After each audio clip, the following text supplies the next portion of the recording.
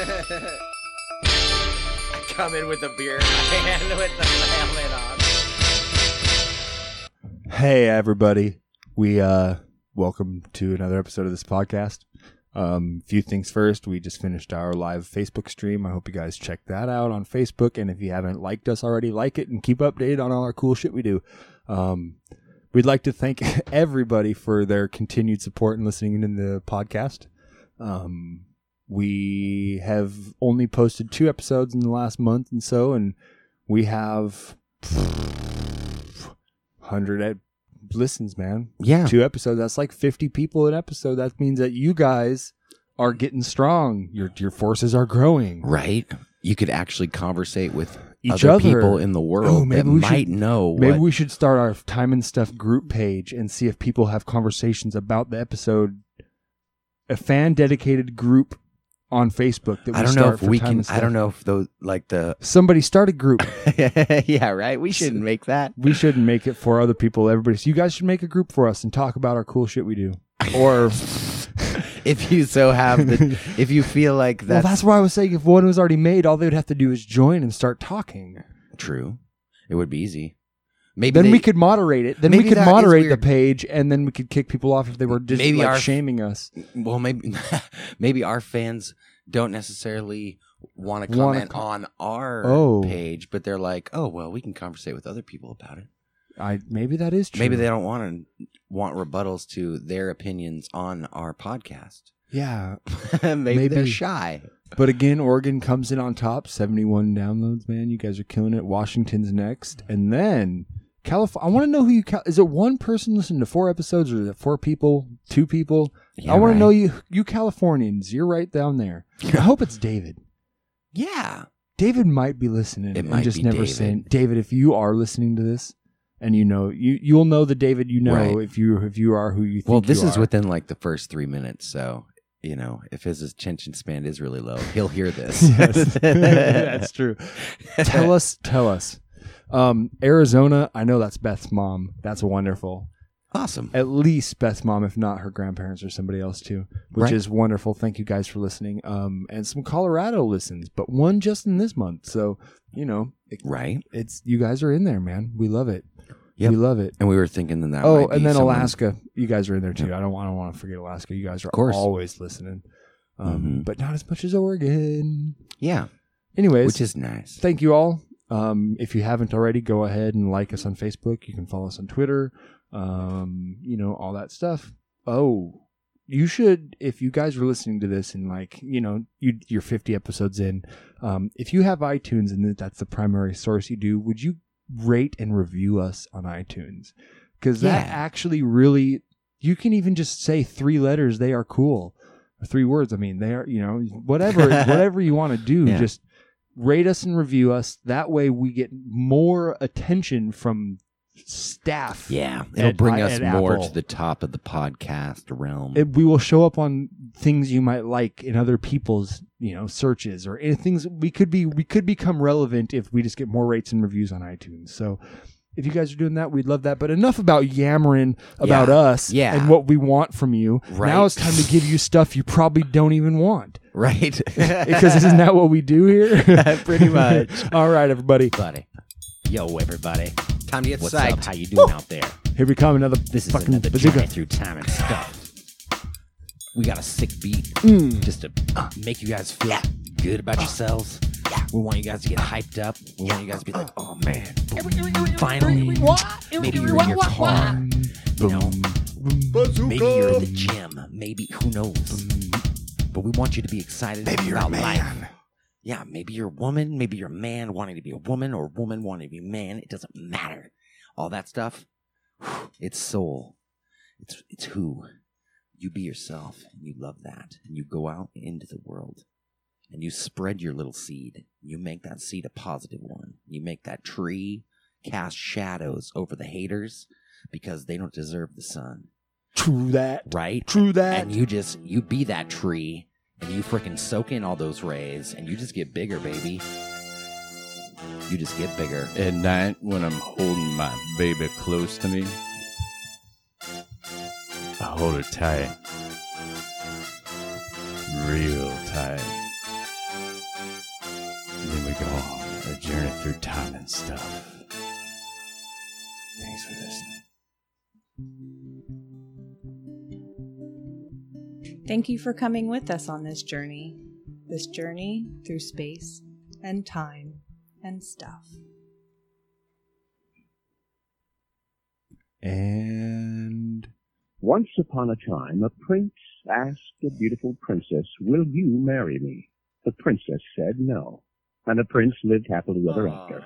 And he rode motorcycles and fucked skinny, big-titted broads and hunted and fished whenever the fuck he wanted, and went to naked bars and dated women half his age and drank whiskey, beer, and Captain Morgan and snorted cocaine off strippers' asses and never heard bitching and never paid child support or alimony and ate pussies and ass-fucked cheerleaders and kept his house and guns and never got cheated on while he was at work, and all his friends and family thought he was fucking cool as hell and he had tons of money in the bank and he left the toilet seat up.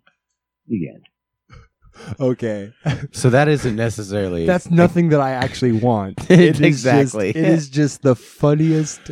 It just sounds like a bitter kind of older man Yes, at dude. the world. And he probably has nothing, and he just talks about like all the know, worst things in life. It that's sounds it. like a country music song, kind of. It kind of sounds my like God. a country okay, music so song. we should take those words of make that a country and make a country song and sing about fucking big titty bitches and broads, yeah. My wife treated me while I was working really hard. And the wash machine broke down, so I licked the pussy.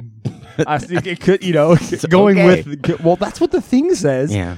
He says that like literally eating pussies in the thing. Yeah. Oh, God, not to talk too much about that, but it's more along the lines of like I hear that thing, and it's almost like a mantra of the It's like the pathetic 50s single man, Yeah. and like, well, and Kinda. all my friends think I'm fucking cool. Yeah, right. Like, they better. Yeah, No. at least if I tell myself that enough, Yeah, right. maybe it'll come My true. friends think I'm awesome. But really, like, dude, that sounds like a lonely time. Yeah. That whole entire thing about It all really the does. partying at the end of it, Yeah. like me listening to that, I'm sorry for that guy. Right. I think I got it better. Yeah, me too. And I don't do a third of that. I would say I do near a quarter of that, but I don't do a third of it. I'm glad you only chose a quarter, because I was like, at first I was like, half of it. Yeah, and then half I was, of it. and then, Okay. then I was thinking of it, and All I right. was like, well, half of it No, is let's- like, there's let's- one too many things in there that's just terrible. Let's come So- honest right out of the gate. Half of it. Okay, so think so? I'm not a 5/8 type guy. I'm a 4/8. I'll go right there. I'm half. Okay. At least half of the things on there I try to keep consistent with. A third I'm rock solid on. Yeah. Yeah. Mm-hmm. Mm. You know. That's awesome. Oh man, guys, that's the thing. If you see one ant crawling across the countertop, don't squish it. If you see 5 or 10 of them, squish them all. But if you just see one, he could be homeless and looking for a friend. Right? He could be your next bro. Guys, don't squish the lone ant. That lone ant could be you someday. I had to give that little PSA real quick. I saw it. It was on the soundboard we have in front of us, and it's just fun to click buttons sometimes. It's true, though. That lone ant could be you someday. Oh, the one thing I want to do. That's our bazooka. It started. It's true. It's right there. Yep. Dude, so we were talking about this before the podcast, and I want to get right back into kind of what we were saying. We were talking about the cars and the rally cars. Yeah. So one of my friends at work, Derek, for all you people out there,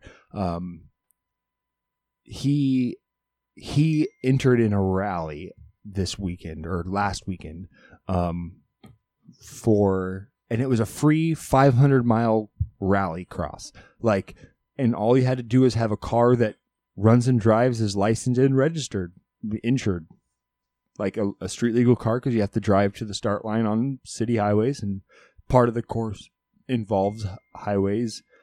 You know, oh man, sorry, the burps, people. And then, so anyway, that's kind of their only requirement. The car can be any cost, anything, and like as long as it's street legal, they can use it. And so him and his buddies went out and bought a cheap ass Mercedes, old ass Mercedes. That's pretty legit, though, to say, Yeah. like, my rally car is a Mercedes. No, he said, okay, so the rally he went to this That's last sweet. weekend had 770 people. he only saw one other Mercedes out of the whole group. So he was one of 2 Mercedes in 770 people. But he said the cool thing he saw, and this is what gave me my kind of idea and what I brought up to you. He said one of the things that he saw there was a group of 4 guys. They all had modded, well, not super modded, I guess, but modded Toyota Corollas. Mm-hmm. Old, like 90s Toyota Corollas. Cool. They all had the same car. There was 4 dudes, and they had all the fenders cut, bigger tires on it, so they had good ground clearance. We both had them. I don't know. A little impractical, though. A little. Well, I think that between the 2 of us in one car, and we would run with Derek, because next time, the thing is, next time, only him and his buddy are go. They're not taking 4 dudes. Actually, the other 2, because they went 4 deep. Uh-huh. They went 4 deep this time. Oh, I wasn't even talking just for really the fun the microphone. And the camping afterwards. You guys will probably understand my mouth a lot better when I'm talking directly into the fucking microphone instead of the side of it. Anyways, have another beer. Anyway, no, they went. Him and his buddies went 4 deep this time. Like 4 guys rode in the car, but they brought gear for all 4. He said they were way too overloaded. He saw, but these 4 guys all had Toyota Corollas.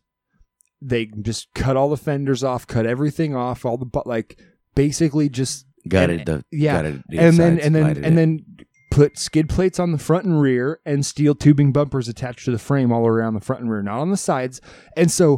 And they're front wheel drive cars. And other than that, they were stock. They didn't even lift them. Right. And like when we get our car, we're going to lift our fucking car. Yeah. But they, and so what they did, what ended up happening was, he said he was following them for a little bit, but they were fast because one guy would be mobbing, boom, and rally through this thing and, some pit or over something, just off-road Jeep trails.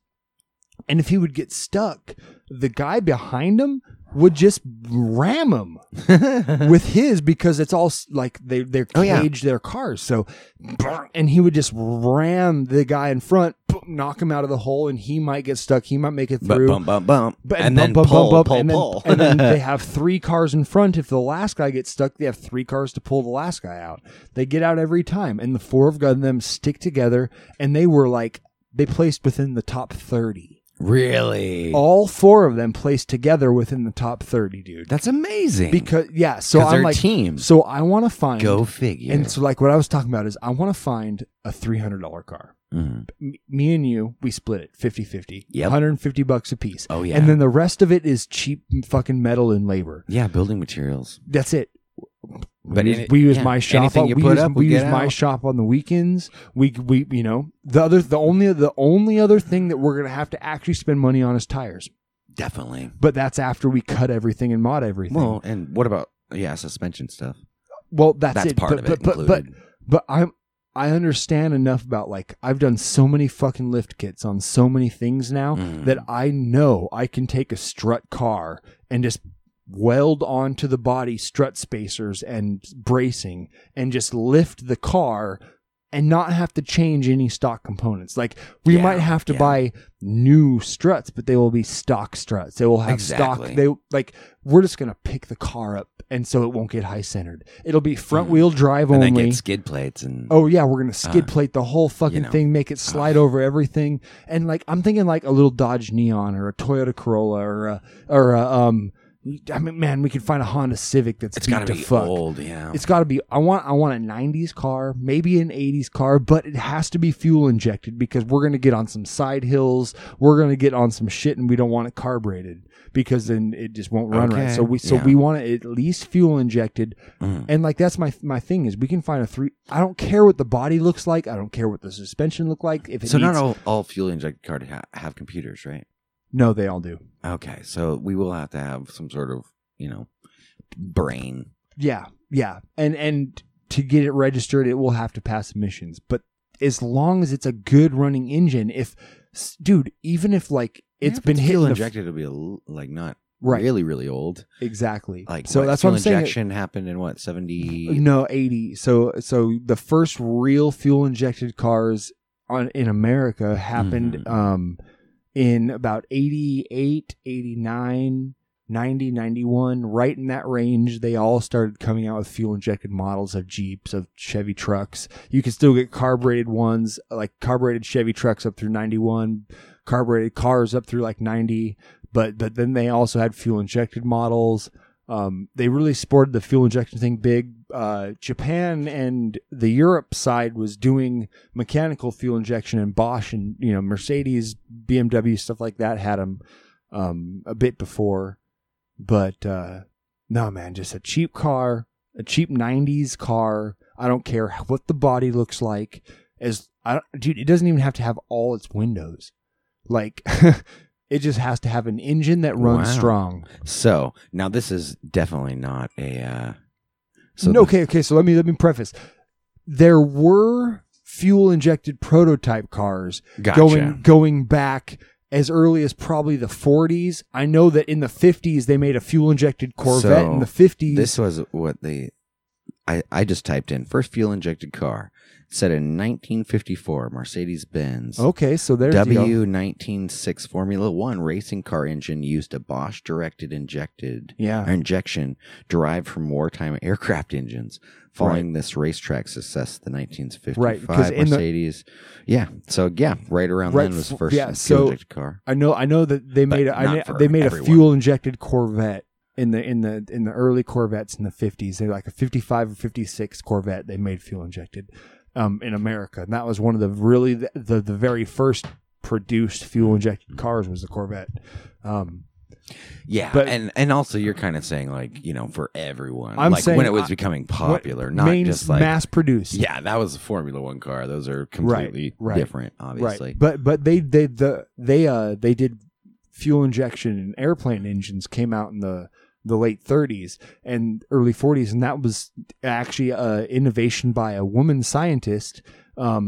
Came up with the idea for fuel injection in airplane engines so that our planes wouldn't stall in dives against because what would happen is we would be fighting the Germans, and they would be flying their planes, and they would dive away from us, and our engines, because we were carbureted, would stall in a dive over too many degrees. I don't know exactly how many degrees, but over too many degrees, we would stall out. Fuel wouldn't go to its proper spot.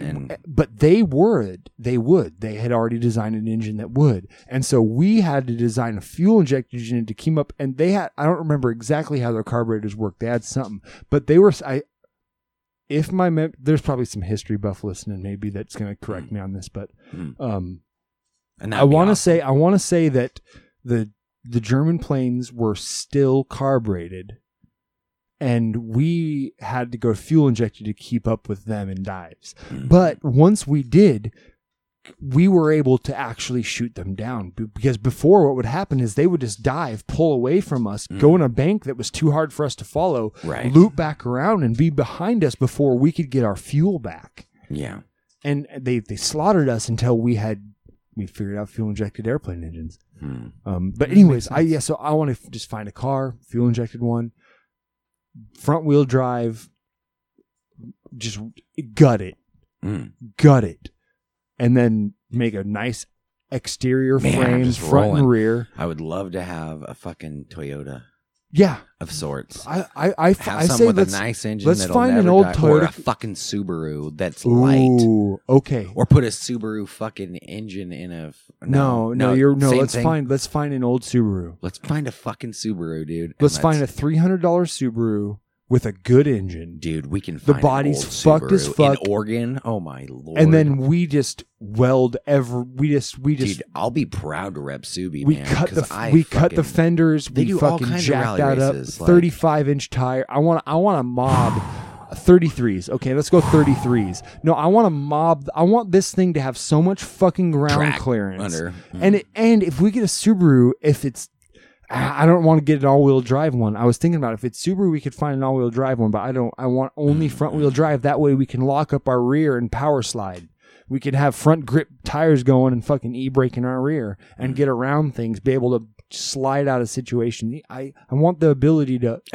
Anything handling is number one, and traction. And the thing is we're gonna put such a big frame on the fucking front of our car because with skid plates, with bumpers, everything, we're gonna have up front. The safety's up front, and we're gonna have fucking traction because it's front wheel drive.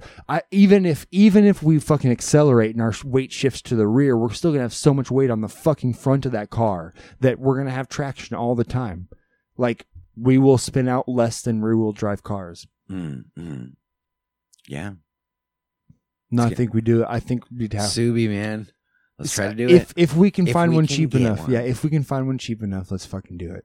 Because I'm really serious about finding a fucking car. Okay, guys. Well, this is it. Because we're starting a new thing with you. So yeah, we're gonna let you in on our progress on finding a rally car. The next race that Derek's going on is November 12th, right before my birthday. November 12th. And it's a 2-day race. They're going from Bend to the coast, and it's 250 miles. Man. It's 250 mile, mostly off-road race from Bend to the coast.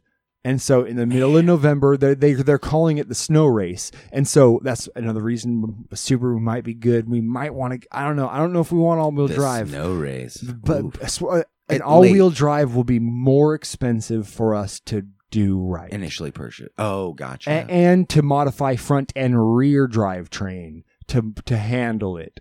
If we only have to worry about front wheel drive and 2 CV axles, and the rear, we can just beef up the rear suspension as hard as we want, and there's no drivetrain going to it. Exactly. It follows us everywhere we go, and as long as we know the rear never breaks, we can just follow. We can go anywhere. Yeah. Because the rear, we need front wheel. Yeah, but it's going to be the winter race, and so they're hoping for parts of it going out of Bend and through a little bit of the thing before going down to the coast. It's going to be snow parts, and it's going to be off-road snow racing, bro. It's the winter race, and that'll be the first race we do. So it's got to have heat, but we don't need AC, but it's got to have heat. Man, you fucking install winches and all kinds of good I do everything. Yeah. Like, can you use that? Is that part of it? Oh, you can do. Oh, well, can you winch to actual structures like trees and shit? Sure. If you I don't want them to like. If you get stuck and you have a winch, like they put a winch plate and a frame adapter in their Mercedes, and they ran a winch and they had to use it a couple times to pull themselves out. Oh yeah, we're buying a winch. We're putting a winch on. I get discount prices on Warren winches. Like, dude, I've been fucking. No, we're gonna. And we're gonna build a legit for how much long travel suspension. Done, we haven't broken a whole lot of shit, man. Nope. We've kind of done a good job. Because we've been together. We jumped my blue truck together. We jumped your fucking black your fucking Cirrus. Cirrus, fucking A. That thing clouded. Yeah, like the Cirrus clouds. We jumped that thing really hard. That's actually the most air I've ever gotten in a car is in your car. That Cirrus. The next one was in my blue Chevy. Oh yeah. Remember when we got it stuck climbing up the fucking big old tree? The big old tree. Well, the hill coming into my driveway. Instead of just turning up the driveway, we decided to go through the fucking roots and try to get we just got it high centered and had to pull it out. But fuck yeah. But it went.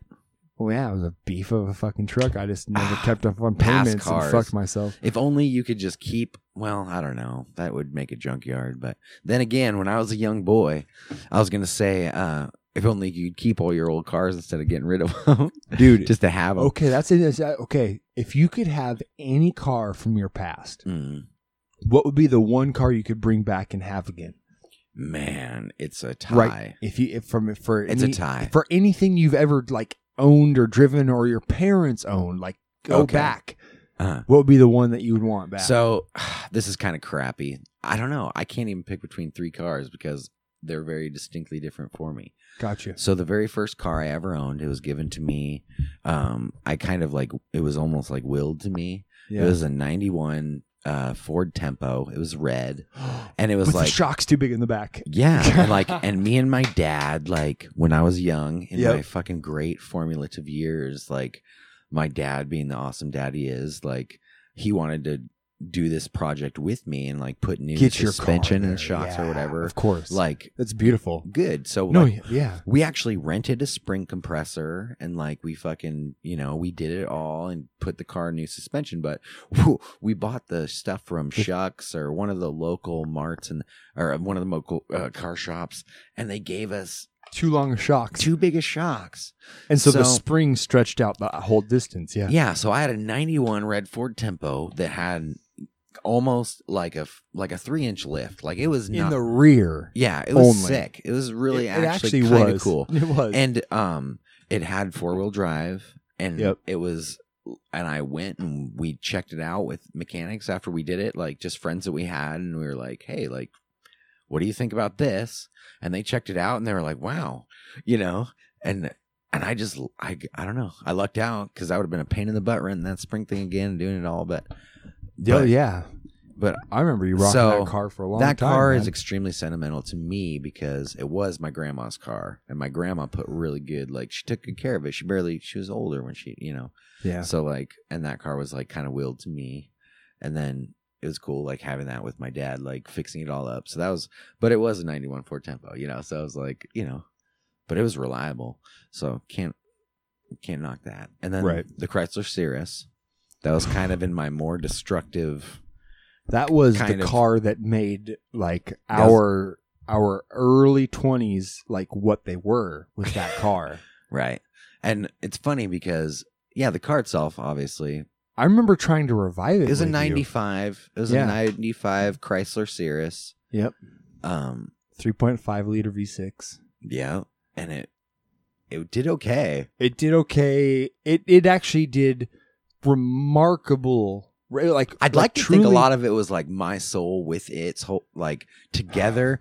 Do you believe that like certain mechanical things can like fuse with a human and like you can just know something? So I don't believe that the mechanics actually know it, but what I do think is that when you get a car and you drive it a certain way, cars really like to be driven the same the whole time. Yeah. So either you baby that fucking car and you never accelerate, you never do anything full throttle, like over half throttle ever, and that car will run forever in only half throttle and under. If you then put 150,000 miles on it and then you sell it to a kid and it's his first car and he tries to drive it like it's a new car, it'll fucking break. Yeah. Now, if you get another car and you drive the piss out of it and it just handles it, you break that fucker in like you're ready to fucking pound feet and stomp fucking hooves and get out to pasture and just rally the fuck out of that car. It will hold up the whole time if you break it in that way. And then if somebody in turn gets it and babies it, then it's going to start rattling and all the stuff that was holding tight, because you kept it fucking under load the whole time is going to rattle apart. That's just the nature of the beast. Yeah. I think with the Cirrus, the kid, whoever owned it before you. Yeah. It was my dad, kind of. Okay, but then it wasn't brand new when your dad bought it, right? Yeah, true. Yeah, it had probably, I don't know. Maybe it had a little bit of... We ran it to like 160... No, 100... It died at 173,000 miles. Yeah. When I had it, and I remember... No, yeah, I know who got it. So that's where I was trying to go. Let's take a shot. Okay, let's take the shot to the cars. To the ode of the cars. Really? Yeah. And you didn't still tell the third car that you can't tie it with. So it was it was the Tempo, it was a Cirrus, and... Well... The Mazda 626 that was given to me. Oh, the one that you got wrecked in. Yeah. To have, dude, that Mazda, that would be the rally car, bro. Yeah, it would. It really would. Oh, Mazda 626, older. Okay. So that's what I have a funny story to tell about it, though. I will. So the Mazda 626 was the first car that I ever owned that was a stick. Yep. It was given to me because my car that I had at the current time was giving me problems. Fucking out. And hard. It was given to me by Mike Perez and frickin' Shane Bryant, some of my closest and fucking most lovey friends of all times. I went to Shane's wedding and I got to see Mike just last year, which was amazing because I hadn't seen Mike for frickin' ever. Good bros, man. Yep. But it was great. The Mazda, it started with a penny. the remember. ignition was completely broken out. Me and you spent a lot of time on that Mazda, dude. Yeah. We replaced It your ran valve cover great. gaskets. We replaced exhaust gaskets. We rewired your alternator. We rewired something so that you could use a key, didn't we? Didn't I rewire it so at the end you could use a key instead of the penny? It was no, I never used a key for it. It was I think we did something with the heat. Oh, we did the heater. That's what it was inside. It was your heater the control. Fan. It was just the fan at the bottom wasn't blowing the fucking air. Right. And we were like, why does this go? Because it was actually ran off a flicking switch. Yep. It was on it was on a toggle switch. That's what I rewired. Okay. Yeah, Because I was like, what the fuck did I have cars. to? Because I was like, did I wire his ignition to a toggle switch? Because he was using the key. Like, what did I have to rewire? It was their fan. You might have done that too. See, I swear think you did that too. I had you on fucking switches at that point, dude. Yeah. Aaron's a crafty man. Thank you. Thank you always for doing those kind of things for me. It's my blessing and my curse. Nah, but anyways, this is going to come in super handy for the rally car. Oh, that's what I'm saying. Cool. So, but anyway, the Mazda, cool. Those 3 cars, man. Yeah, I would say I would have the Tempo or the Mazda 626 for the rally car. I would use either one. I wouldn't use the Chrysler for the rally car. It's too wide. It's too wide, too heavy. And naturally sits too low. The Tempo, that fucker will get up tall. Yes, it would. And even with some aftermarket suspension modifications, that fucker will get up tall. Mm-hmm. Same with the Mazda 626. We could make that old body get up tall. But yeah, man. I still remember that Mazda was so light, dude. man. I still remember the day you got fucking T-boned in it. Well, we were gonna play music. We were getting ready to go to a gig, and you were driving over to the band pad to start loading stuff up, and you got T-boned on the way to come over. Right, and we still played the show. We still played the show, and ass. you got in a car wreck. You got hit hard. Right. Dude, it crunched. Car got totaled. It totaled the car. It kicked you into the passenger seat. Yeah, man. The seatbelt was still wrapped all around me. But you were in the passenger seat. But the seat itself was completely, like the cushion wrapped around my hip. Yeah. And then the whole fucking seat went over into the next seat. Like the seat that I was sitting in was literally like against my hip and above my hip. The windows, where the everything shifter was all would be, smashed where in. your fucking shifter and e-brake would be. So we were going around a 90-degree corner in Alaska in the wintertime, and it was like a 16, maybe 17-year-old kid, just got his license, and he was in a nicer car than I was. Yeah. Well, you still drove the car away. Oh, I still drove the Mazda down the road and back home or whatever. But with the whole side caved in and everything, yeah. Oh, yeah. Just get off the road and stuff, but... Good times, dude. Fucking, and then you played a show afterwards, and you did backflips, and you rocked the fuck out. That was amazing, dude. Man, that's what I live for. Really, that's awesome stuff. That's the shit. Amongst other things, of course. If I could have one car back from all my cars, I counted them up a while ago. I've had 11 cars. If I could have one car back, it would be the car I had in Arizona. It was the Mazda RX-7. Yeah, the rotary engine. If I could have any car back of any car, I'd have the second gen Mazda RX-7 back. Yeah, I bought it for $800, sold it for $800 with a blown clutch, and put a bit of time into it. Did a lot of emissions delete stuff, new suspension, frame supports, front truss bar, rear truss bar, tires, like damn brakes. I put it was a drifter, dude. I made it into a hot rod little fucking car, man. Yeah, and still non-turboed, but I had good apex seals, and I could you could still roast them. Great. I could take that engine to like 10,000 RPMs. Damn, wow. Just dump the clutch. But that's why I burnt up the clutch, because I beat the fuck out of that car. Oh yeah, because it just hitting like that, the heat and all this. It was it was a brand new clutch when I got the car, and I had it for like a year, and it was a bad clutch when I left it. Yeah. But I chose to move back to Alaska, and I sold it just to have the money to make the gas pay, to drive up. Oh yeah, get back. But $800, yep, bought it for $800, sold it for $800, made my money back on it. But if I had anything, I'd buy that. I'd have that car again, just to rally. Oh yeah, just to soup up a little bit and have fun with a rotary engine again, because those things were so fun. That car that car, man, I took it one time. Yeah, no, I took it on a few road trips. I took it to Flagstaff once, hauled ass on some windy mountain roads. It was a good fucking time. Fucking cars, cool. Man. Hell yeah, man. What a time that is. I think everyone has a really deep devotion. Everyone like names their cars. Everyone like. Not everybody. No, because here's the thing: is some people just buy it as a throwaway object. They buy it, it runs until it starts making noise or a check engine light comes on, and then they trade that fucker in. They never make a devotion. What do you? That was really funny. Just watching that happen. No, they some people never make that devotion to a car, man. Some people never take it to want to see it make 200,000.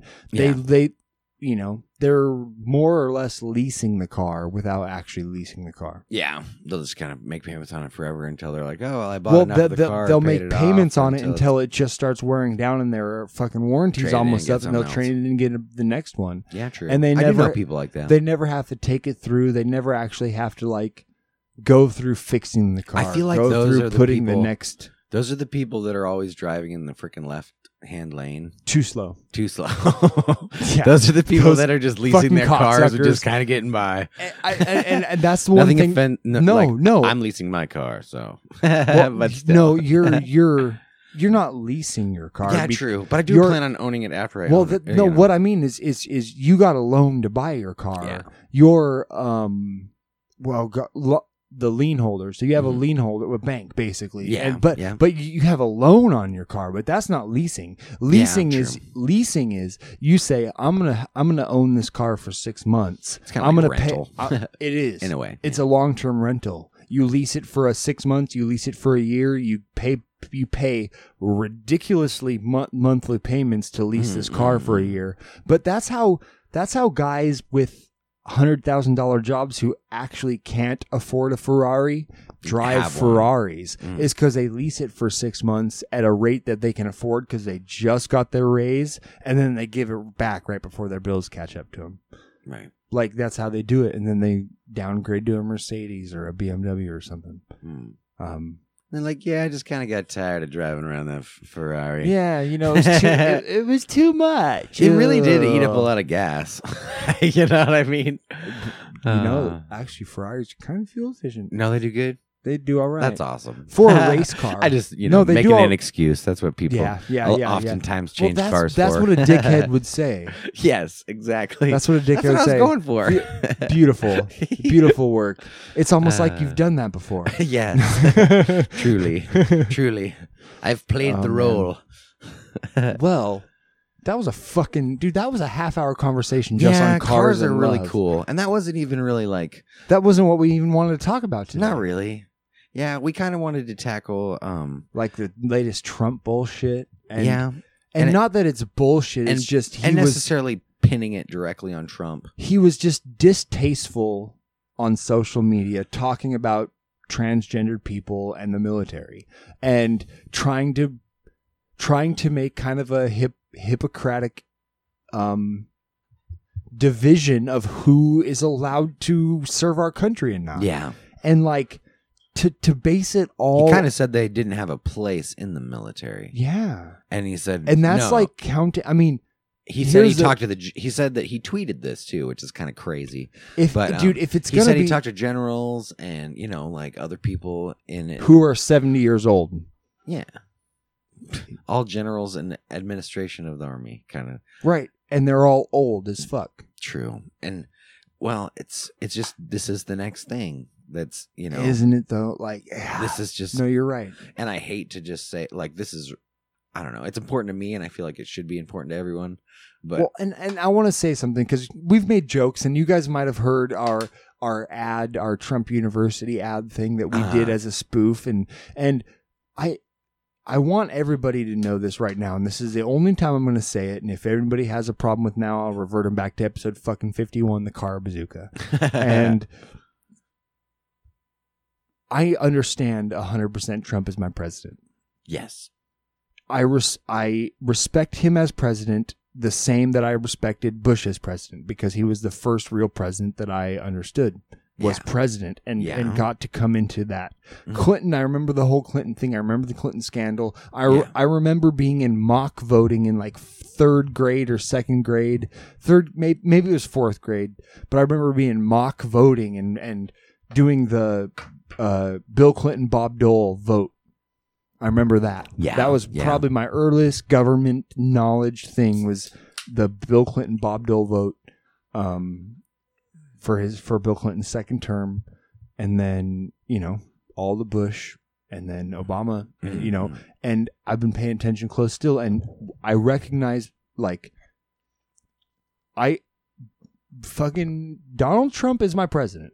Most definitely. But I think he is getting around that. But I do not think that he is morally fit for office. I think that he does not hold truth and honesty in high enough regard to make it something that he portrays as the most important tacit. That's where I get scared too. While I didn't agree with everything Obama did, and I found some dishonesty in Obama, and he promised some things about taxes, and a huge thing is when he was running for office the 2nd time, he talked about whistleblowers, specifically making sure that people who were highlighting flaws in our government got heard and would be not condemned as traitors. And then guess what happened? Edward Snowden came out. He fucking highlighted CIA fucking flaws. He highlighted the whole the Hearing Our Tech Act. Well, like that I don't thing. know. You got to figure their arms are twisted a little bit too. No, of course they are. But through all of Obama's sometimes seeming dishonesty, he held a state of composure. And he held a state of,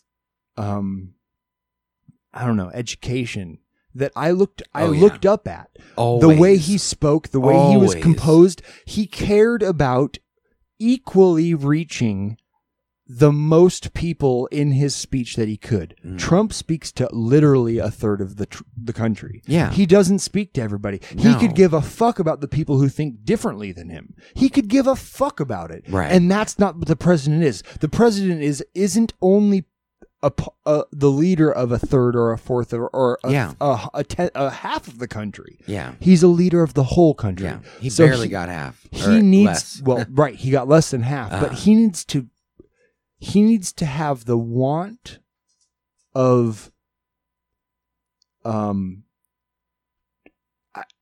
he needs to be less self-absorbed. He needs to have the want of everybody he is the leader of. Right. In his best interest. He needs to not just be like a yes man when it's like convenient for him. Right. He needs to actually be a leader and stand for something and not the wrong thing. Like, be open for everybody. He said the transgender thing on Twitter first. That I've seen a lot of comments. I've seen a lot of negativity come outward from people who have served.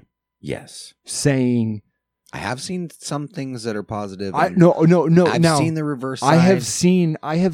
I have actually seen more comments that go unliked from people who have served, who say it doesn't matter what their gender is. If they are confident and they are equal-minded, I would never want them to not serve next to me. Of course. But it's the it's the phobic people, the closed-minded, and I don't want to generalize conservative, but the far. It's also kind of like a way of stereotyping them too, because obviously they have unique thoughts, but it's uneducated. The biggest majority is they are uneducated on what these terms mean, so they hear the words transgender, and I don't want to put something into their mouths. These people who are phobic of it, or I hate the word phobic because it's not like they have a natural fear, they have a taught fear. So who are ignorant of the situation. Like when you say like phobic or homophobic or terms like that, it also has like such a bad connotation that people actually think that like they'll outwardly hate people that are gay. And then again, like there's levels. There's levels. Like, well, and to everything. Well, there's levels to everything, and to use the word phobic is a misnomer because it is taking a qualification of actual mental disorder. Agoraphobia, to be afraid of the outdoors. There are people who are to somebody who don't go to the woods. No, they don't want to walk out of their house. Yeah. There are people who are arachnophobic. There are people who are afraid of heights. People who like everything. Everything has a phobia, but they're legit phobias. Like they are hardwired into our brain to be afraid of something that is perilous to us. Being afraid of spiders, you know why? Because there are poisonous fucking spiders. True. Being afraid of heights, guess what? That makes fucking sense because you People can fall have to died. death. People have climbed the highest Being tree. afraid of water, being Yeah, afraid yeah. of being afraid. Guess what doesn't kill people? Gay people. You can't be phobic of somebody's fucking orientation of life. True. Like the way that they come out and the sexuality that they portray is not a harmful thing Not to that mention, you can be like, phobic they of. made that decision that's so personal and true to them out of love. Like That's it's it. not like they were just like, I'm gonna be gay and hate the world. And You it's know not what I mean? that you, and That's I want to crazy. I do want to correct something, and it's not that you said something wrong at all. You actually said it right. It's just they didn't make a decision. Of They course. came to an understanding, Yeah. and those are so close to being synonymous that it's well, for them, for them. They just came. They understood. They came to an understanding. No, you're right. And to that's a much us, greater way to say it. to too. us, it looks like they came to a decision. They decided that they were gay, not straight. But no, you're right. But I because didn't- I didn't make it. You know, I didn't when decide look at to be it- straight. Yeah, when I look at it with myself, I came to an understanding that vaginas and tits are way more are appealing cool than dicks. for me. They're way more No, appealing you're to me right. than dicks. You're right. You're right. And honestly, even that right there, naturally being taught. Well, I mean, not like I wasn't ever closed off to it, but because that's the thing like, is I was shown I don't know. porn from an early age. Yeah. My dad, I was 7, dude, 7 years old, Mhm. and I don't hold this against him because it wasn't like here's how you fuck ladies, Yeah. son. It was no. this is what He actually sex told is. you. Well, he I said was kind of impressed when I he heard said how. he said this is what sex is. Mm. This is the portrayal of what the relationship men and women can have. But it is not only this way. And this is not how all women are. That's what he told me. And That's so amazing. And so he let me Really? he let me understand that sex was this natural thing. Sex was the thing that they did, that they made movies out of, just like acting. What I was watching on TV was Maybe acting. 7's a little young for me. From but then from again, early. like, but I understood get that- I I at understood- the age you were at and Yeah. the time it was at. Well, and I like, understood from that's 7 years pretty- old that porn is acting. Yeah, Porn is not indicative of real life. I Yeah. understood that. Like, dude, that's like, actually really healthy. it's probably as soon as I started showing any signs of getting hard-ons or my balls dropping or Right. anything like that. Yeah. Like, well, as a young man, you grow up and you know, by 10, you're already infatuated with tits. of course. But and I hate saying that because that's assuming only a Uh-uh. generalized male nomenclature and assuming You're male. speaking as a straight male. Like, Yes. I don't think there's anything I don't think- wrong with just but- portraying your own story. But no, there's nothing wrong, and that's Of what course, I'm doing. I'm you know. portraying my story. But and honestly, I've thought about this long and hard, and probably 7 or 8 long years and hard. I love long that. and hard. Cheers. We'll cheers. Yes, I'll just cheers to because that, I 'cause caught porn him. and long- yeah, you did. See? Yeah.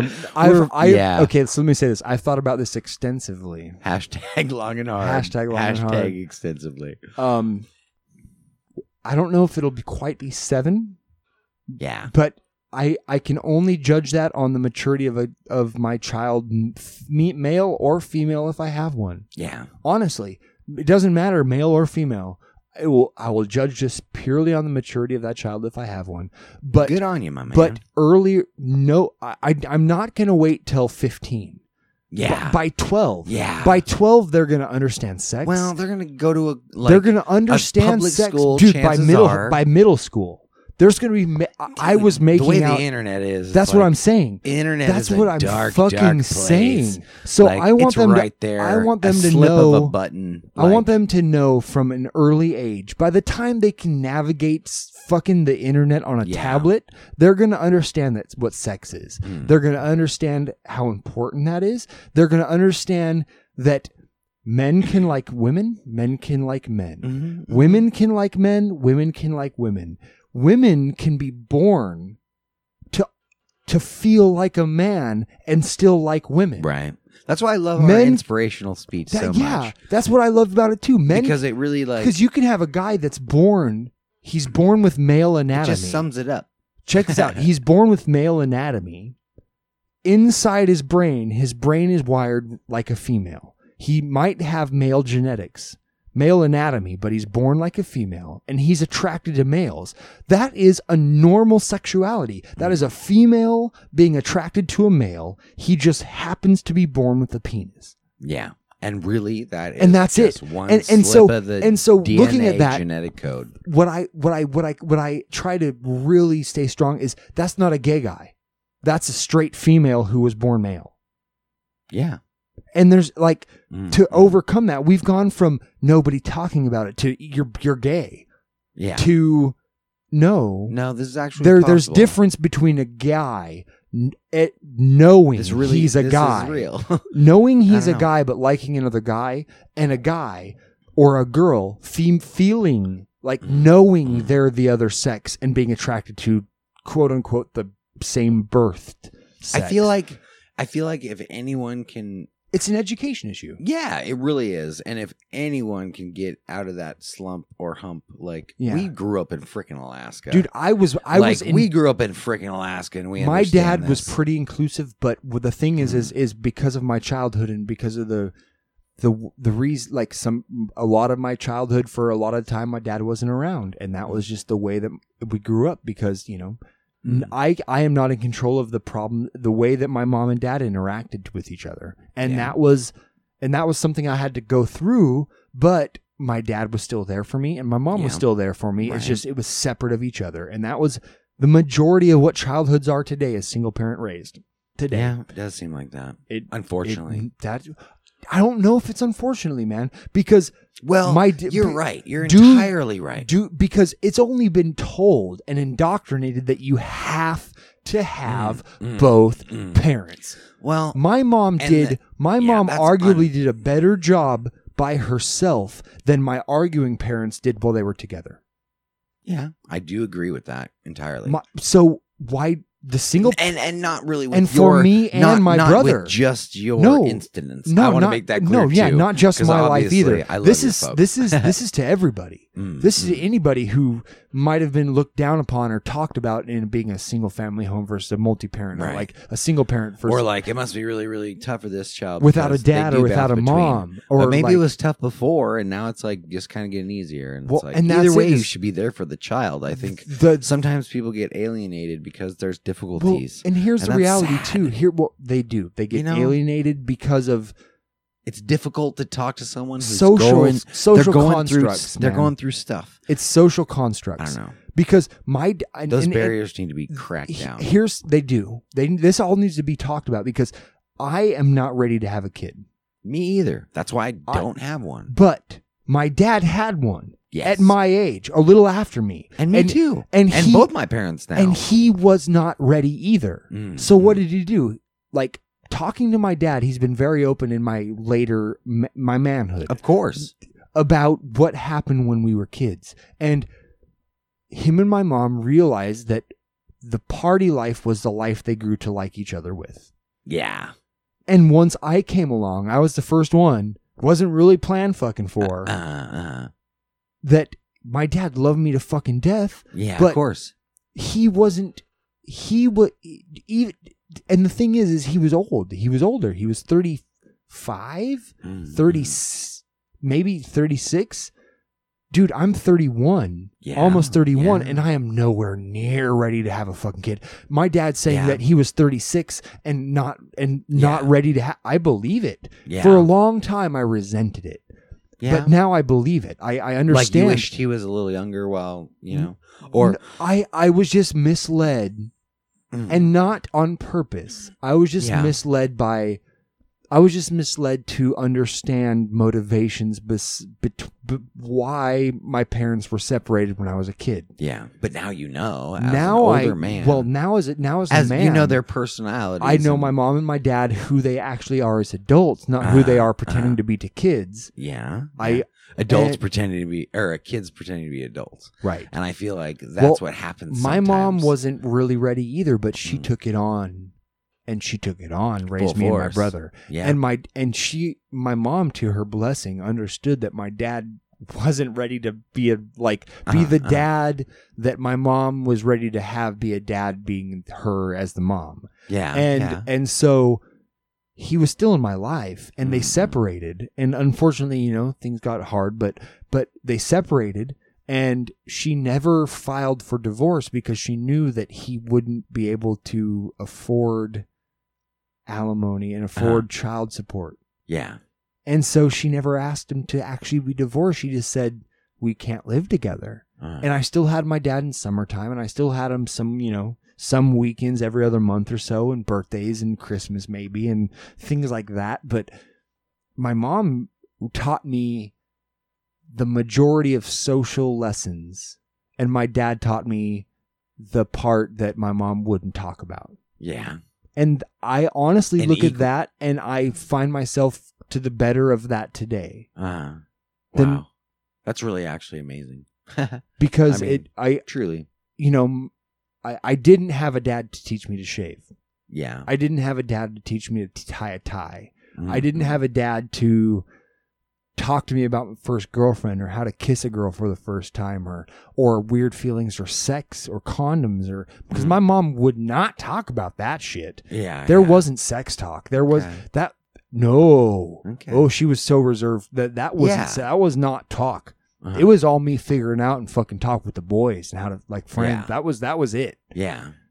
But until what I did is I had a dad who in the early days gave me a mindset to view the world by. And as a junior and senior in high school, when we really started communicating again, and he got out of jail and other things like that, senior in high school, whatever it was, he helped me to understand where I fit in at that point. Yeah. And that I wasn't the way I felt and the way I viewed the world. And honestly, I don't know. I wasn't wrong for feeling the ways I feel and having the thoughts I thought. Yeah. Because I spent a lot at that age. Well, I spent a lot of high school thinking things about girls and thinking about sex all the time. And I had some friends who didn't talk about it either. So I spent a lot of time wondering if I might have been one of those friends. If my friends who... Well, you might have thought I was on a little purity trip. Well, I just respected that at the time you were... I don't know. I honestly looked at it as holier. And because at the same time, when I was at that time... Terrible word, but it is. But that's what it was. That's what I viewed as. because I was still under the guise of my mom and feeling that holiness was a virtue to attain for. Yeah. That it was something that existed beyond stuff, not just a made up thing to try and fit into a category. I still thought that was something to strive for in high school. Yeah. As the colloquialism of holiness. And I was like, I think about sex all the time. Yeah. And I masturbate all the time. Right. And I'm a 15 and 16-year-old man, and I do not know how to control my sex drive. And nobody has told me. I think. Nobody told... You know that now. Well, yeah, nobody knew how. But also, nobody told us that was fucking normal to feel. Right. High school does a terrible job. Sex ed tells you that you're going to feel these things. No, they scare you off with fucking pictures of STDs. And I'm not just saying that because at the time, I was super fucking I'm not saying that because I was naive or just wanted to gossip about the fucking health class. I felt happened at our high school a lot. Oh my God, It was first period, and the people that had health were like, for freshmen, we're gonna do sex ed today, and then it was just like everyone knew it was gonna happen the rest of the day in health class, and you. Like, I'm not saying that because I bought into that. I'm saying that that's really what it was. It wasn't education. It was fear mongering. It was. It was old school people with classic mentalities, fear mongering kids because honestly, and that's what we grew up with in Alaska. And that's what we grew up with in Alaska. And honestly, the reason that is, and I look at this now and I don't hold any grudges for that, because the teachers who were teaching that were not educated themselves. The teachers that were teaching us that, I guarantee, repressed the sexual feelings that they had. Yeah. They were in such a conservative mentality that there wasn't anyone in our high school that was actually like comfortable enough and could handle themselves and mature enough themselves to speak about sex, speak in front of 20 kids that could actually handle it. Right. And that's really, and I get it's tough. And you know what, me as 14, they hear the rumors. And me as the 14, teachers know what's happening. They do. Kids are boning like crazy. I was having sex at 15, dude, 16. Well, and this is you got to imagine at their age of our teachers, the internet's just getting like really prevalent and shit. Yeah. They're seeing this shit. Of course they are. They're dirty minded because this is humans and just how they are. The thing was, is as kids, I don't know. I saw through the fact they were uncomfortable. I saw the fact that they were, and like you're not even confident. You're an adult. I had Mr. Zorbas. Okay. And he was also my football coach for the first 2 years. Yeah. So Zorbas was your sex ed teacher? Yeah. As a fucking man, as a football coach on the field, going in as an 8th grader. You looked up to him too. Yes. And I was like, Zorbas was, and I was like 8th and 9th grade, and I'm stoked. I'm like, yes, dude, fucking awesome. I have my football coach, and he was the varsity coach. He was a hardcore motherfucker. Yeah, too. and he was a fucking hard-nosed dude, and I appreciated him so much. Yep, he was my history teacher. And then, like, as soon as he got into the classroom, I do value it because there were certain subjects that were touchy, and he had that, like, he had a certain finesse about him. But I do wish that he would have kept the curriculum a little bit more experience-based. Yeah, a little bit more, because it just seemed like he was like spitting facts and getting through it, and like I feel like he might have been a good. And I almost look for connection when I went through it, and I honestly can't remember who my teacher was in high school who I went through sex ed with. I can't remember, but I remember it in 5th grade was the very first time I did. Yeah, I remember 5th grade was the very first time I had sex ed, and I had never had a good experience in somebody relating to the situations. I honestly wish someone would have told me about a sex time, like them fucking somebody. Yeah. I really do. Really? I really do wish I would have had my teacher like, all right, guys, guess what? I have sex. And this is how, like, it's fine. Yeah. And you can talk about this openly, and it's this thing. That might be a little weird if they did that in the classroom right now. I feel like there'd be so many lawsuits. But that's crazy. The thing is I feel like in our age growing up, it would have been okay. There would only been lawsuits because nobody's been educated to think it's okay, Jason. No, and not this against you, not against you, but this is more like against the people out there who would sue a motherfucker for talking about his sex life. Really? Like, are you like? Well, you guys understand that people religious people, and I'm not actually trying to pigeonhole people and say like this is what it's not all of them, but majority. Okay, I accept that. Man, I don't think that's fair. I don't want to really necessarily like just say that people of religion are more prone to sue because they're not prone to sue. They're definitely religious people, and they are more prone to think that sex is taboo. Yes, and that's what I mean. And actually, religious people will not sue people. Well, just off of that basis, they won't. Certain types of Christians. So the only reason I could like they will the majority of religious people and Christians in general, because that's my experience and that's what I can speak to, will think that the majority of them will find sex taboo. Yes, and speaking about it and knowing what happens and like that's taboo. And to a point, I understand because I was taught that originally as well. But what will happen is they will find offense to it much easier because it's infringing on them and what they want to think about. And so if somebody's talking about sex openly and they are taught that this is a taboo thing, they can actually take that as just something they're uncomfortable with and turn it into an infringement on their rights to hear it. And that's when the legal course sometimes takes effect more, is because they relate to it emotionally. Yeah. Like an attack on their character. And that's what I need to differentiate, actually, because when I said sue, like, it seemed like I was almost saying like it for like a gain, like a money gain or something like that. And really more or less, like when I was raised, and I was raised in a Christian household, obviously, probably everyone knows that. I was like you go to hang out with your neighbors and you jump on their trampoline and you break your arm. Like, your parents aren't going to sue the neighbor because you broke your arm on their trampoline to pay for the money bills. You know what I mean? Right. And I feel like that was something that I was taught, and that was always a really, really good thing. But I also feel like maybe they're, you know, if something happens to them, like, and it's a law. Well, I just don't think they would do it to their neighbor. I think that they would be in the middle of town in a public situation. Yeah. And a school, like, you know, like, and they I would got suspended because I stuck up for my religion, or I got suspended because. And then they would take course. Well, they would take course with the school board versus the person who said the words, because it's much easier to attack an entity than a single.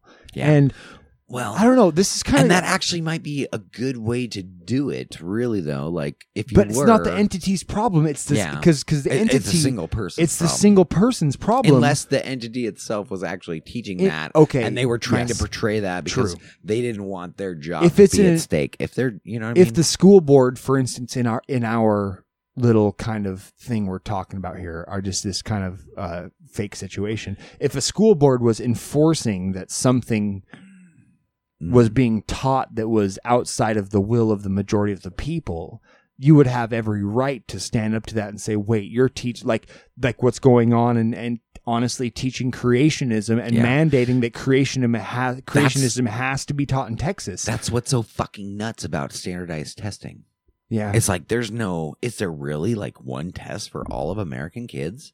No. And I know we're huge. Are you kidding? And I know we're huge. And I know, but like the state's division and all that shit. Are like, you fucking kidding me? Can we not just like raise productive humans rather than like each little colonial dumb down the colonies smart ones throughout time? Yeah. That's what I feel like. I feel like each little clusterfuck of colonies throughout the time and development of history has all just kind of came up with their own rules. It has, which is which is neat because that's voting. And I think that's a great way to bring this back is talking about the original thing with the transgender thing and the Trump thing is because all of these clusters have made their own laws and they've allowed a state mandate and not be a part of federal mandates. So federal has an education standard, but each state can statewise mandate their own education standards over that. So what you I love the division of the country, the separation, and the states. Yes, I love that too. It only needs to be to a certain extent. But the thing is we have to teach people how to think. Certain not standards what to think. Shouldn't be like you shouldn't fucking rob Peter to pay Paul, which is really a funny statement right now. I love that. High five. But really, the Americanized standard testing shouldn't in education, and that's one thing that you can't negotiate. Right. You should negotiate things between states as far as how big, how population, how widespread the city is. And my thing is little things like that. Because of the First Amendment and the separation of church and state, you should never have a school district teaching somebody who's interested in science that the earth is only 6,000 years old. Yeah. Like that should be something that is not mandated. Yeah. But it is. And the thing is we have clauses for state separation from federal separation. And because of those just the fact that we have fucking everything out there. Well, everything says that everything's older than 6,000 years. Of course. But everything. But it's these kind of mandates that unfortunately raise generations of people to think that being transgender or being gay is a mental disorder, or a decision, or an act of rebellion, or something that you can pray away. You really did. Like you hit the hammer there. Like you nailed it. So the same. It's not something that can be. But the same mandates, that teach that dictate how schools teach science to kids and how they talk about the age of the earth and how organisms work and how we came to be humans. The same laws that dictate that also dictate how our kids think about other kids who aren't the same as them. It's the same law. And if we're going to change how kids are born and raised to think about transgender people and the homosexual, and I want to say that the gay community, the LGBTQ community, Of course. If we're going to enforce a way of understanding and education that enforces one, it has to enforce the other. Yeah. We can't be teaching kids that the earth is that humans and dinosaurs existed at the same fucking time, and yet this part of science is correct. No, it's an across the board mandate. It's across the board coming of age that this country has to do. Yeah, we need to make this hurdle. We're behind the times. And honestly, like, I understand and I get it and I see, and I don't know. I've seen Christian families, big ones with numerous kids, and I've seen how they're able to raise each other and grow up and become completely functional and wonderful people. Yeah, and I love more because religious people than I can count. Yeah, and I wouldn't do anything to I do change too. the way I do too, because there's a certain, I don't know, unlike the way I think, there's an avenue that, like, of belief that they have that I do value. And I can't, but then again, like, I'll never hinder the fact that of what I believe but then again, like, I get it, but I think it's a bewilderment or it is, you know, well, and being confronted with new ideas is the scariest fucking thing for growing, man. Being told, you're right. Being told something that contradicts, your belief is the single hardest part of growth. I struggle with it every day. Right. Learning something new, not even learning, accepting a fact that contradicts something that I believe. That happens to me almost every day. That I pick up a new fact, a new level of understanding, a new thing that makes me go, like, to accept this fact, I have to change an opinion I have on something else. Right. And I have to, I feel like I struggle with it.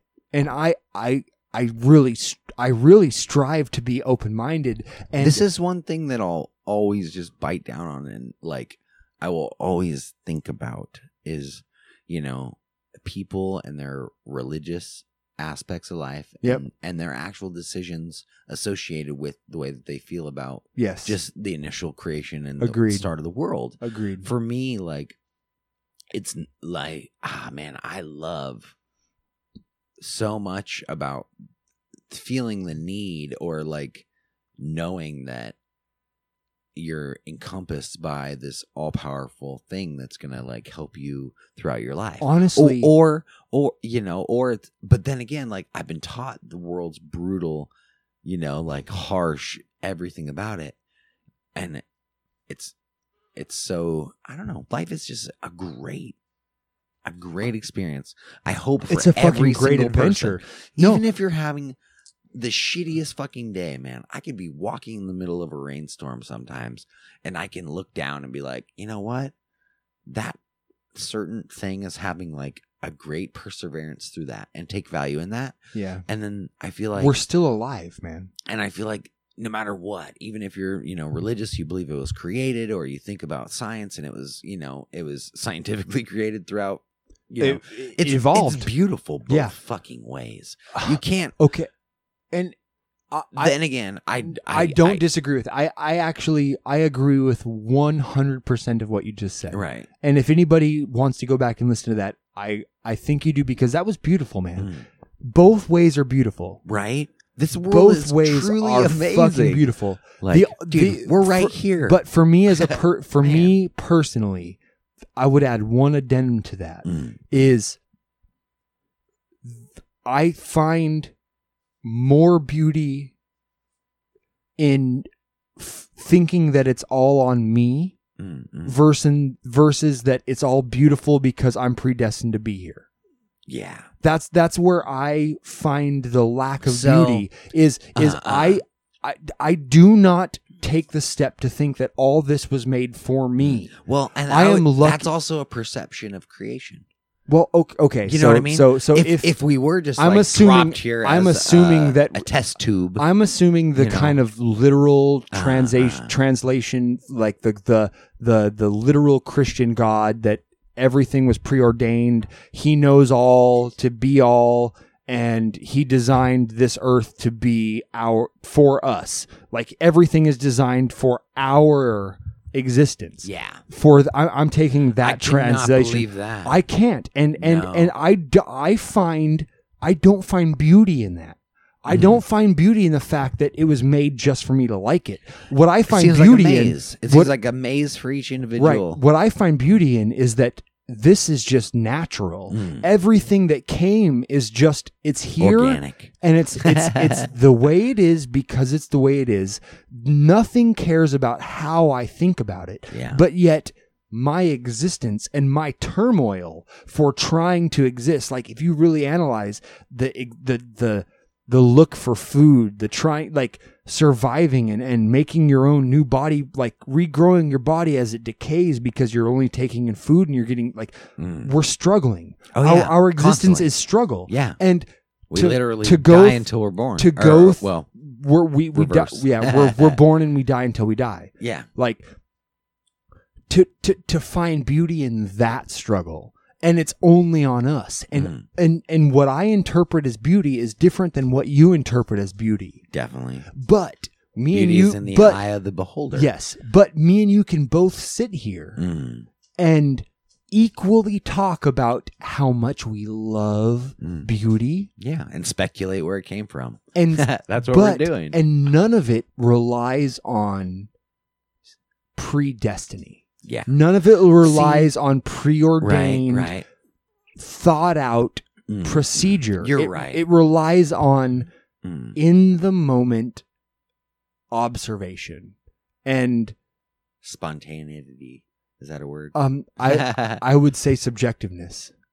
Being completely subjective about the situation is spontaneity. Subjectiveness. Both are in the same. And I think that's kind of like that's the big goal I think we all kind of achieve for. And I just see, it'd be great. While I completely respect, and I don't mean to cut you off, but finishing my thought, while I completely respect the view from the religious who find the beauty in the world the same I do, and we could both talk about beauty, and they find beauty in the fact that it's made and everything like that. Like I don't disagree. I don't purposefully disagree with them. I don't do it. I don't do it out of my will. I don't want to think they're wrong. And it's not impulsive for you. It's not impulsive for me to disagree. I just look at them. I just look at them and I say, if you could only realize that you do all of this yourself, that like the people who will be the biggest strivers and religious and foundationally think that God does it for them, or that he has a hand in their, if they would only take the next step and realize that all of it is them, that they're not handed it in any way, that the things that seemed completely unachievable, instead of being God-given, are 100% self-satisfaction and perseverance. Yeah. It's 100% them. That to me is more beautiful than trying 90% because 10% of it was already given to you. Yeah. Like it is really, really wild because and that's, I feel like for motivational purposes, it is much easier for you to actually like achieve goals through your own self. You know, like I've been that person and thought, you know, like, and it is like you're just going through life and you're just kind of like weighing things out. Like maybe God didn't want this for me. If something bad happens, man, it's so fucking comfortable. It really is because it's like, well, I can't deny it. It is, and I don't know. I don't. And I can't fault anybody for feeling that because, Me either. Because goddamn, it's comfortable. And not to say goddamn. Of course. But it's comfortable to feel the enclosure. And I felt it. I strive for it. I actually looked for multiple different gods. Yeah. Like I wanted to find what fit me because I was taught that there was supposed to be a guiding force behind my life. Yeah. I was taught that there was That's some part of your bringing up. and I never felt it. Yeah. As much as I was taught it, and I never felt it, but I looked for it and I tried for it. And it was a lack of evidence that drove me where I am. Me and you might have been on a little bit different planes. I think we were 100%. 75%. Yeah. I wanted to, I don't think that I was really like looking for acceptance a lot, or at least at the time I didn't really see it as that. But like I played congas, I played, percussion in the church that I was in for a long time. Yeah. And obviously I really love church, and I love the people in my church. And I know them all by their first names. Of course. You know what I mean? I still do. And I still look at them like, oh, how are they doing in that their community, family? I honestly miss the community aspect. Right. And it's not that I'm sorry, I don't want to cut you off. Keep going. No, not at all. But yeah, it is about that. It is about community and like the actual, structure of how people are feeling. And it's nice to really get like kind of emotional with people as you're throughout your week, or one time a week. It's like, I'm going to break down the barriers on myself, and I'm just going to kind of give in. And because I got emotional throughout the week, but as a man, I was always taught to kind of put it on the back burner and just roll with it, So as I'd roll into church, I'd be like, okay, I got some stress and I got some things. I got baggage. It happens, and I really did. It was nice, and it was therapeutic in a sense, and I did have times that I thought like I was pushed by God to do certain things. I think that's maybe where it got kind of unhealthy, because, it's funky. But no, I get you. I'll be right back. It's fine. So, Aaron, earlier, I'm going to bring back a subject. You talked about your first time ever voting, and so I'm going to talk about my first voting experience ever, because this is a kind of a parking lot little idea that I want to remember. So in the city of Soldotna, where Aaron and I grew up, they had teen voting, and they did it at the the city hall office, and it was all pretty legit. And you guys all have maybe, or if you know me, you know how much I love wolves and I love dogs, and I really love, just primal species of canines, I guess, in general. And I accidentally, as a teen voter, so it did no good or bad whatsoever, but I voted on wolves or coyotes or whatever species, was in the open plains endangering another species. I voted on wolves, I'm presuming, like to get shot at out of planes. Yeah. And I thought for sure that I was like voting against, like them getting shot, the harming of animals. I didn't necessarily know all the. I read it as the bill for the very first time, right? And I feel like as a kid voter, you aren't necessarily prepared to read all the logistic speech of everything going on. So when I told my parents that I voted yes or no on Proposition whatever it was, I want to say it was like 2. Proposition 2, yeah. And I voted the wrong way. And for me, I felt like I voted against my dog.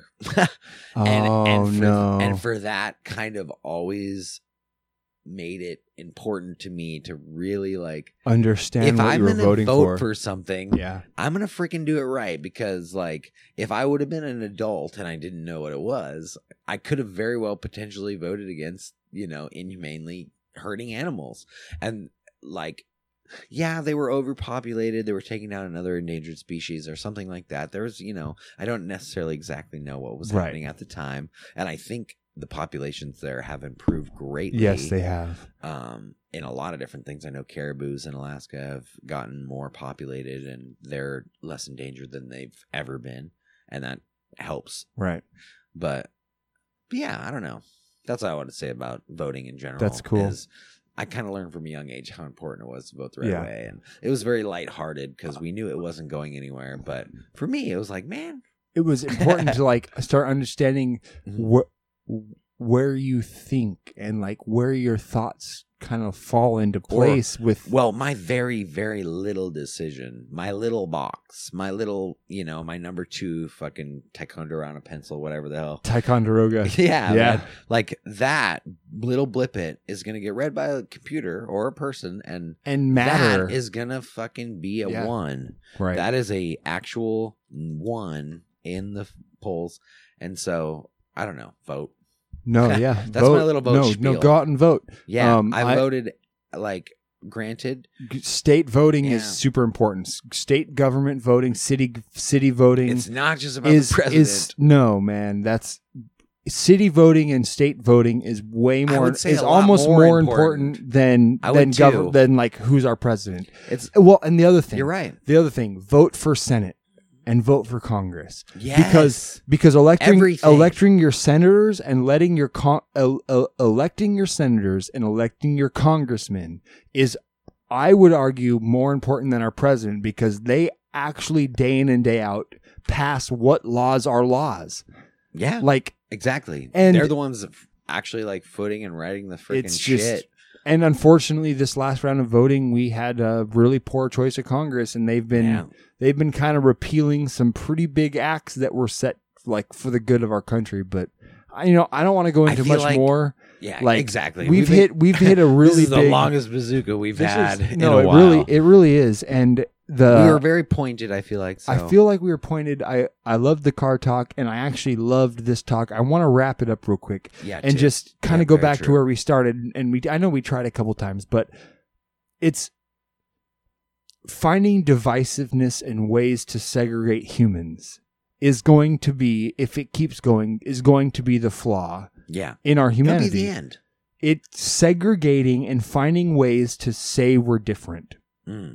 Like any new label, every single time a fucking label is made, that is one more step, one more degree toward us being as far different as we can make ourselves. And I think that is the wrong way. Yeah. So I don't know where to go. I don't know what kind of acts should be next steps. I don't know how to, but what I do know is that we have to come together as humans. Yes. We have to come together acceptance. We have to accept acceptance. We are like, guys, we are so fundamentally the same that it's not even funny. We're literally judging on hair color. Yeah. Call it skin color, but it's hair color. Fucking good tan for a couple thousand years. Or where the fuck Who cares? Some stupid old bastard decided to put a line in the dirt and say you're one thing and I'm the other because of this line in the dirt. Right. Like makes no fucking sense. Fuck it. Look at those lines. We're one person. We're one people. Go see the divisions between the countries. And there's nothing there. Yeah. Yeah. It's just people. We're all people. And I think that's where we have to end this, is that we are more in need of acceptance and loving each other today than I think we've ever been. And that's we're more connected than we ever been. We're more connected. So what are we going to do with this? What are we going to do with this technology? We're going to start Are we going to get connected? We're going to start a time and stuff group. And we're going to let friends of ours talk about these kind of subjects on our group page. And talk about love. And talk about love and friendship and humanity. And if you guys find disagreements, well, guess what? Those are okay to talk about too. Let's talk about those disagreements and come to terms on where we can agree and what we can disagree on. And when we isolate the things that we agree upon versus the things that we disagree upon, let's start talking about solutions. Let's actually talk about solutions to the disagreements. True. And see what we can figure out. We might be able to start a revolution. Of sorts. And I'm not opposed to that, my friends. I'm not opposed to that. I think that We owe it to humanity, and we owe it to each other as friends. And even if it only pertains to this podcast and the people who listen to it, and we're our own little group, well, guess what? We can become better people in our own right. We can become just more accepting humans and hopefully pass it on, man. Because I think that's what me and you do every day in life. I'm trying. We both are. That's my common goal. I'd say that's just our be a our little common better, goal. be a little better human. Right. And I don't know. Yeah, take in life experiences from outside of your own. Freaking walk in someone else's shoes and figure out what they need. And then you'll know more about how you can help them. That's it. And that was beautiful. I had to give that because we had an amazing talk. Well, I love everybody. Thank you guys for listening. Yep. This is this is one of those things we do, man. We're here for everybody out there. Really, thank you everyone for listening so much. And we hope that you chewed on something that we said that really, like, I don't know, stuck with you. Yeah. And if you're struggling, if you're doing anything out there, please contact local hotlines or just talk to us, and we will write you back. We will, most definitely. Because we care about all humans. And we love you. Thank you. And have a good night. This has been another journey through time and stuff. Booyah.